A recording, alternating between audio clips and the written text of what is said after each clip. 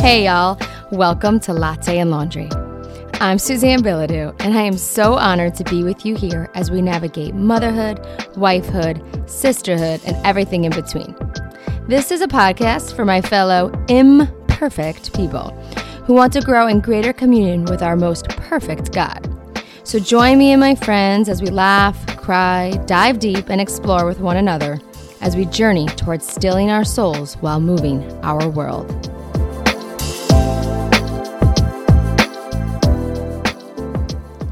Hey guys, and welcome back to Latte and Laundry.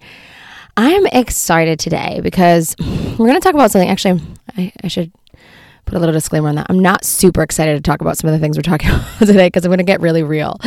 But I think it's important to talk about the topic at hand today, which is this idea of don't be the accuser. And what does that mean? Sounds pretty like generic, right? Like don't be the accuser. But it circles around this idea we'll dive deep into around the enemy. But before we get started, I wanted to start with a very simple Bible verse for our opening today that I think is just profoundly simple, yet important for us to realize about the enemy himself. And it says, "When he lies, he speaks his native language, for he is a liar and the father of lies." This is from John 8:44. Okay, so that seems like, okay, yeah, obviously the enemy is a liar. But I think it's really important and profound that we realize that he's a liar, and he's also very sneaky liar at that. And I want to dive into, we hear a lot throughout the Bible, the enemy being called by different names. And the one that set really deep into my heart recently, as I was reflecting on some things and having some prayer time with God, and just something I had heard really impacted my heart, where I was like, oh gosh, I'm realizing that the enemy is one of the sneakiest and dangerous accusers we will ever encounter in our lives. In fact, he is the accuser. And it says that in Revelations. But before I quote the actual Bible verse where we hear that he is referred to as the accuser, I just want to get into, you've probably heard me do this on another podcast before. I have a tendency to really like to get to the depth of the meaning of certain words, what they mean and where they came from and whatnot. To really get a bit of handle on our topic at hand. So a lot of times I just pull it straight from Webster Dictionary, which is what we're going to do today. And when we look at the definition of what an accuser is, it is a person who claims that someone has committed an offense or done something wrong to charge someone with a fault or offense. And on top of just looking at that, let's look at what the synonyms are for accuser, or to accuse. The synonyms for to accuse is defame, incriminate, indict. Pretty heavy, not so lightheaded words. And this topic really came to me when I was reflecting on how I was relating to my children. I was having a hard couple of days, and I was getting very short-tempered and kind of letting just preconceived judgments fill my heart with regards to how I felt and what I thought about with regards to my kids. And so I found myself kind of losing my temper, and I would say blaming and or accusing my kids of certain things, and just with regards to the energy in our house and messes and the battles they were having with one another. And I was just very critical. I wasn't just disciplining. I was actually just very critical. And then later on it was one of those mom days where you felt really like, ugh, I was ugly. I kind of failed in that moment. And then shortly thereafter, I was listening to someone talk about something, and they referred to the enemy as the accuser. And it was like a lightning bolt struck me in my chest, and I just felt so profoundly in that moment that, oh my gosh, when I sit here and I just have these preconceived judgments on my children and kind of giving out, when I have these ugly days, I often will spew out generalized statements about my children to my children, like, you guys never care about blah, blah, blah, or you're always messing blah, blah, blah up in a way that's super obviously dangerous for their hearts, because there should be no generalized statements given out like that. But I'm human, I'm fallen, and I'm broken, and I mess up. But in this period, when I had heard the phrase of the enemy as the accuser, I realized, oh my gosh, he is profoundly working through me to be that voice, the accuser, in the hearts and minds of my children. I mean, that's the goal, right? The enemy hates holy marriages, holy families, and he loves to break us down in any way possible. And so I realized in that moment that when I turn to my children with that disposition, and I'm not saying I'm always going to be able to have this disposition of peace or anything, because Shirley knows I'm crawling my way towards that, and it's still a real struggle. But that when I have these generalized judgments or criticisms at my children, I am now allowing the enemy to work through me, and I am becoming the accuser for my children in their hearts. And that's really sad. And even more profoundly after I realized this, within a couple of days, I was just kind of going through a hard week or two. And so I was just really struggling in motherhood and just the day-to-day.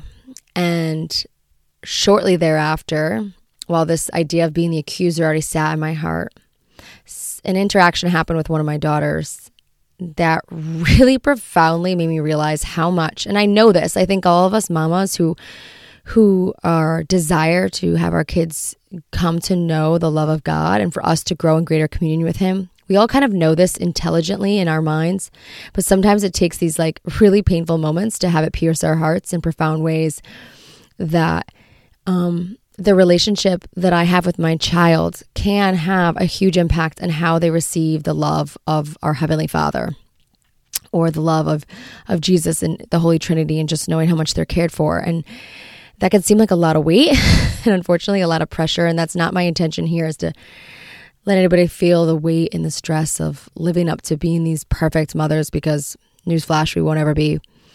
But I also think the truth of the matter is it does impact how we relate to our children, does impact how they first recognize God's love. And so I had a moment where my 2-year-old, she is extremely articulate. She always has been. So I think she's just one of those children that's, her mind has always been far above her body, which is also why she was probably was such a challenging baby, because she knew what she wanted, when she wanted it, and couldn't express herself. But now that she's verbal, she's very articulate about how she feels about something. So like if I get upset about something with another child, she might be off in the corner crying for like a quick second until I scoop her up in my arms, and she'll be whimpering, "I don't want mommy to be mad." And she's very expressive about how she does not want things to feel in our home. And sometimes it's really hard to have a child who's so articulate like that in the house, but I also find it to be a great blessing, because it keeps me on my toes and makes me realize the kind of things that most of my children are probably feeling but don't express. And so I delight in it, even though it's painful. But this particular day, I had gotten really upset, and I rarely ever get upset with her. Like I might get frustrated at a situation, but I don't actually get upset with her. And she was just being really defiant, because she's a 2-year-old and that's what they do. And I don't recall exactly what the interaction was and what caused me to get so upset. But I was really upset, and it was within these like few weeks of me really struggling and having a hard time.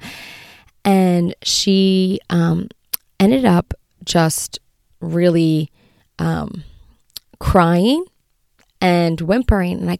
So I scooped her up once, when, especially with my 2-year-old, if and when she'll let me scoop her up when she's having a hard time, I try to hold her and let her express whatever she's feeling. And in this day, I had just gotten really upset and might have like lost my temper and raised my voice with her. And within a minute, she was crying, and I calmed myself down enough to make the good choice to scoop her up and hold her and let her cry in my arms, and apologize for losing my temper. And she was weeping and crying, and I couldn't quite make out what it was that she was saying.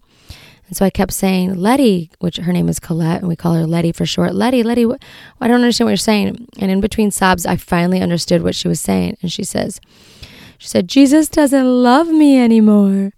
And if that isn't one of the most painful things as a mom you can hear, I don't know what else is. And in that moment I was like, oh my gosh. My legs almost gave out from underneath me because I realized the great impact of me losing my temper, how instantly she relates that to the love of God.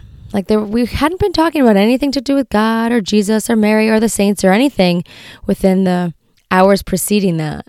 But somehow knowing mommy was upset made her feel that Jesus didn't love her anymore. So I quickly, reconciled that situation with her and affirmed God's love for her. But it just started spiraling more in the depths of my heart, this idea of that we cannot be the accuser in the hearts of our kids. And all too often, unfortunately, I wish I could say I'm not, but I am. And I'm growing every day. I'm crawling my way towards becoming more of the mom that God has called me to be. But this is one of those times where I just felt so devastated by the impact of my mistake on the heart of her. And I feel like I was blessed, again, that she could express herself so well that I could kind of redeem the situation and have a deeper look inside myself regarding it. And I think it's important that we really dive into this Bible verse from Revelation. And I'm going to read it really slow because it's a little meaty and a little long, but it's important because it really just outlines who the enemy is. And it says in Revelations 12:9-11 says, "And the great dragon was thrown down, that ancient serpent, who is called the devil and Satan, the deceiver of the whole world. He was thrown down to the earth, and his angels were thrown down with him. And I heard a loud voice in heaven saying, Now the salvation and the power and the kingdom of our God and the authority of his Christ have come. For the accuser of our brethren has been thrown down, who accuses them day and night before our God. And they have conquered him by the blood of the Lamb and by the word of their testimony. For they loved not their lives even unto death." Okay, so I'm going to read that accuser line one more time. "For the accuser of our brethren has been thrown down, who accuses them day and night before our God." That is the enemy. And I know we have all these, he's the deceiver, the liar, the accuser. So many of these are just so powerful. But this idea of the accuser was something that really had to sit in my heart and realize that the enemy would love for us to play that role in the hearts of our children and how dangerous that is. And so as I was reflecting on this and praying on this, God just really lit up within my heart this even greater truth, that he did not leave us alone with the accuser. No.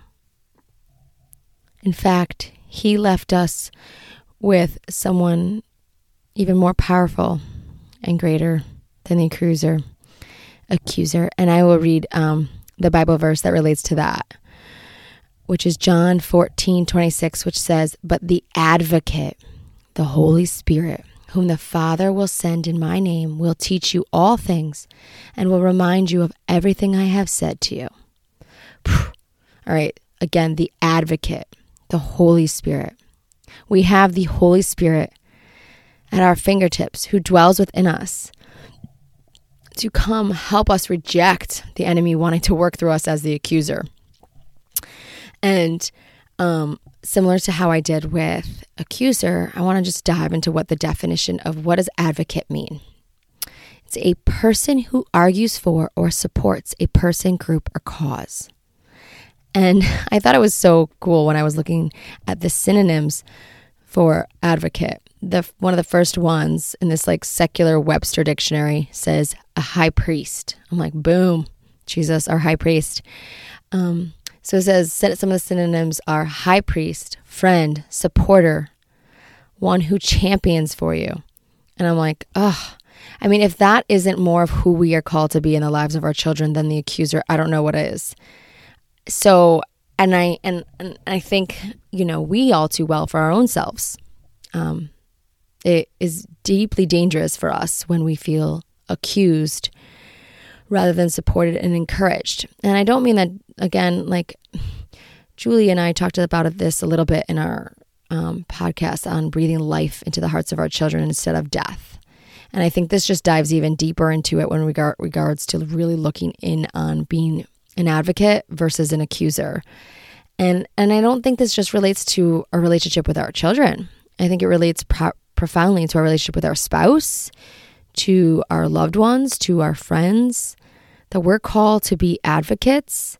And that doesn't even mean that you always have to agree with everything, because surely the Holy Spirit does not agree with everything that I'm doing. Yet he is my champion. He is one who argues for me and in support of me. And sometimes supporting your child is saying, hey, you can't do that. That's dangerous. Or sometimes supporting your spouse is calling them out and willing the good of one another. But it does mean that in general, you are this supporter, this champion, this encourager. And I think what was interesting when I was kind of researching this idea of being an accuser versus an advocate, and the impact it has on accusing someone, I think something that was really interesting for me, especially as a mom, but I've seen this as interactions with friends and stuff, was a study done by Harvard. I don't know in what year, but Harvard did a study on to show kind of the impact of being accused of something on innocent versus guilty people. And it sounds like such a simple study, and the outcome is to some might be very obvious, but to me it was kind of eye-opening. And the study showed that, so what they did was they took a random number of people and randomly assigned them either a simple task or a difficult task. And the simple task that they had to do was to take a piece of paper, there was like a paragraph, and then they had to copy the paragraph. And the first letter of each sentence and the last letter of each sentence, they just had to capitalize when they copied of every sentence when they copied the paragraph. That was the easy task. Now, the people that were assigned the difficult task had to read the paragraph and pull out every adverb that was contained within the paragraph or the essay or whatever it was.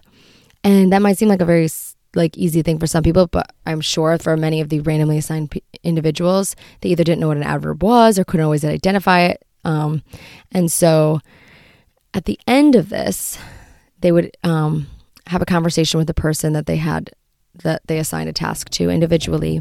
And they found that the people that had the difficult task, when they said to them basically like, okay, you've gotten everything, you messed everything up, you didn't understand the assignment, you really blew it, they were relatively peaceful and just disappointed that they had kind of not done a great job, but they didn't get defensive. Whereas when they approached the individuals who had done the easy task of just capitalizing the first and last letter of every sentence, and they approached them saying that you may really mess this up, you didn't understand the assignment, and kind of blamed them and accused them of not doing what they were asked to do, the people in that situation got extremely angry and defensive. And I think for me as a mom, this was actually quite eye-opening, because when I assume something about one of my children and I either blame them or accuse them, and I've seen this even in relationships with friendships and my spouse and whatnot, that if I play that role of accusing someone or blaming someone, I often assume when they're defensive that they're guilty. When they get riled up and angry, that they're guilty. And why would you be so defensive and angry? If you're innocent, just claim your innocence in a peaceful manner. If you were innocent, kind of, that's like my inner thoughts. But this Harvard study pretty much debunked that assumption. And that doesn't mean everybody follows in suit in every interaction, just as I described with the Harvard results.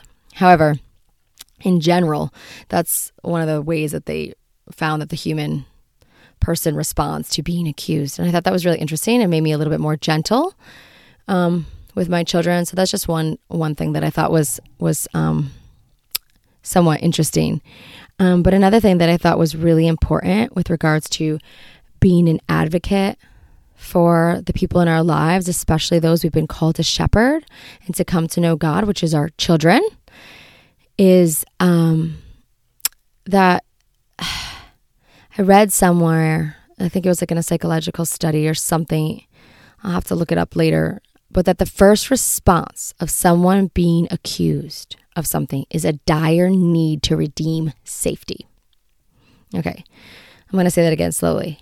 The first response of someone being accused is a dire need to redeem safety. So when we play the role of the accuser in the lives of people we love, their initial innate instinct is to redeem safety. And honestly, as the mama to many, we're actually called to be that soft place to fall. We are called to be that safe place that they know they can rest their hearts and their souls. We're not perfect, but we should be a safe place. And if we find ourselves becoming trapped on playing the role of the accuser very often, we will not be that safe place because we instinctually have caused them to feel unsafe and trying to redeem safety quickly.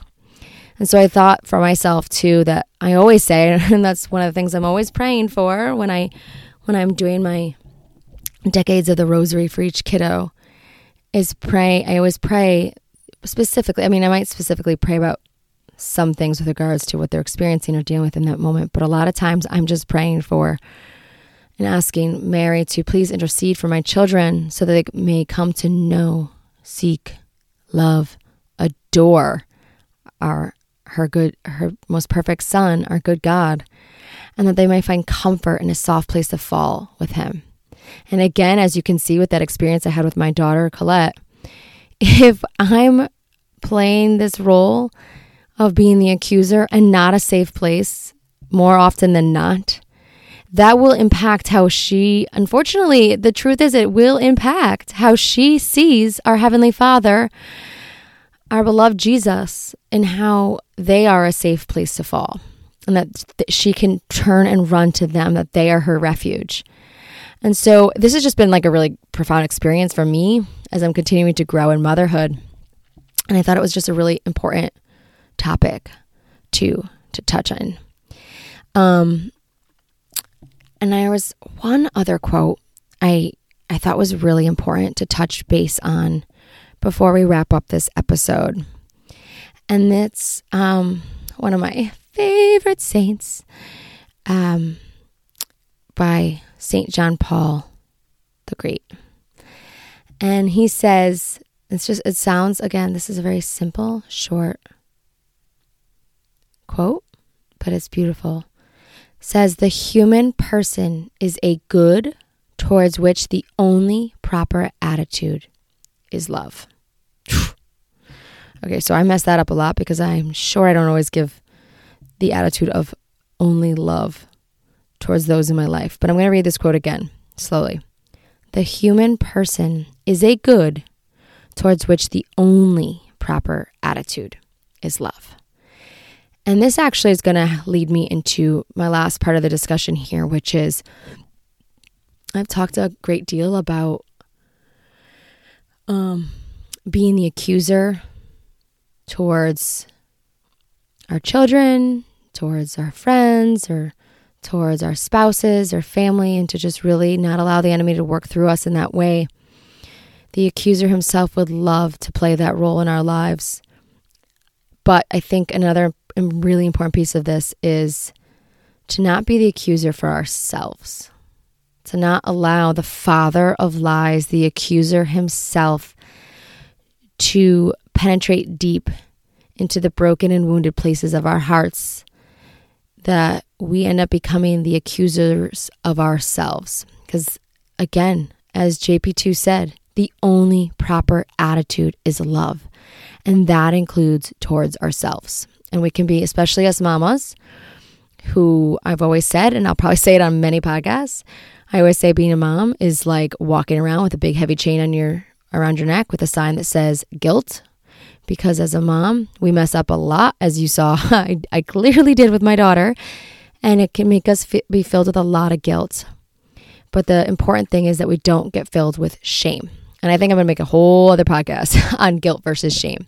Because I do think when we make mistakes, it's important that our conscience, the guilt, sparks up within us to help us bring about change, to redeem, for the resurrection, the reconciliation. But it shouldn't allow us to sit in the shame, and that's where the enemy would so love to do it. And so there was a book that I was reading, and it was a slow book. It's a book by Henry Nouwen called The Inner Voice of Love, and it's really beautiful. It's meant to be read really slowly, maybe one little lesson a day, and I usually swallow up books, so that took a lot of discipline for me. But this book was a lot of his own inner journey and experiences while he was going through a really difficult time in his own life. He had a period of darkness for a couple years, and this was his own journal that he was writing to help coach him through some of that and a lot of his own spiritual reflections during that time. And he wasn't going to share it with anybody, but through guidance from a lot of spiritual directors and people in his life, I think maybe 8 years later, he decided it was the will of God that he release these little letters to himself. And one of them, the header of the section is called "Avoid All Forms of Self-Rejection." And I'll read a quote from this that I think is really important and touches base onto this idea of not being the accuser in your own heart. And it says, "You must avoid not only blaming others, but also blaming yourself. You are inclined to blame yourself for the difficulties you experience in relationships. But self-blame is not a form of humility. It is a form of self-rejection in which you ignore or deny your own goodness and beauty." I love Henry Nouwen. That is so powerful. And I think that's again really important for us to look at, is that when we are allowing ourselves to be the accuser in our own lives, it's really dangerous. It is a form of self-rejection. It's not humility. It is rejecting our own God-given dignity, beauty, and goodness. And that doesn't mean don't go to confession, because I go frequently. That doesn't mean don't go to confession with our mistakes and our sins and try to grow and learn from them. But be careful to not be that accuser in your heart and in your mind, because that's clearly what the accuser himself would delight in.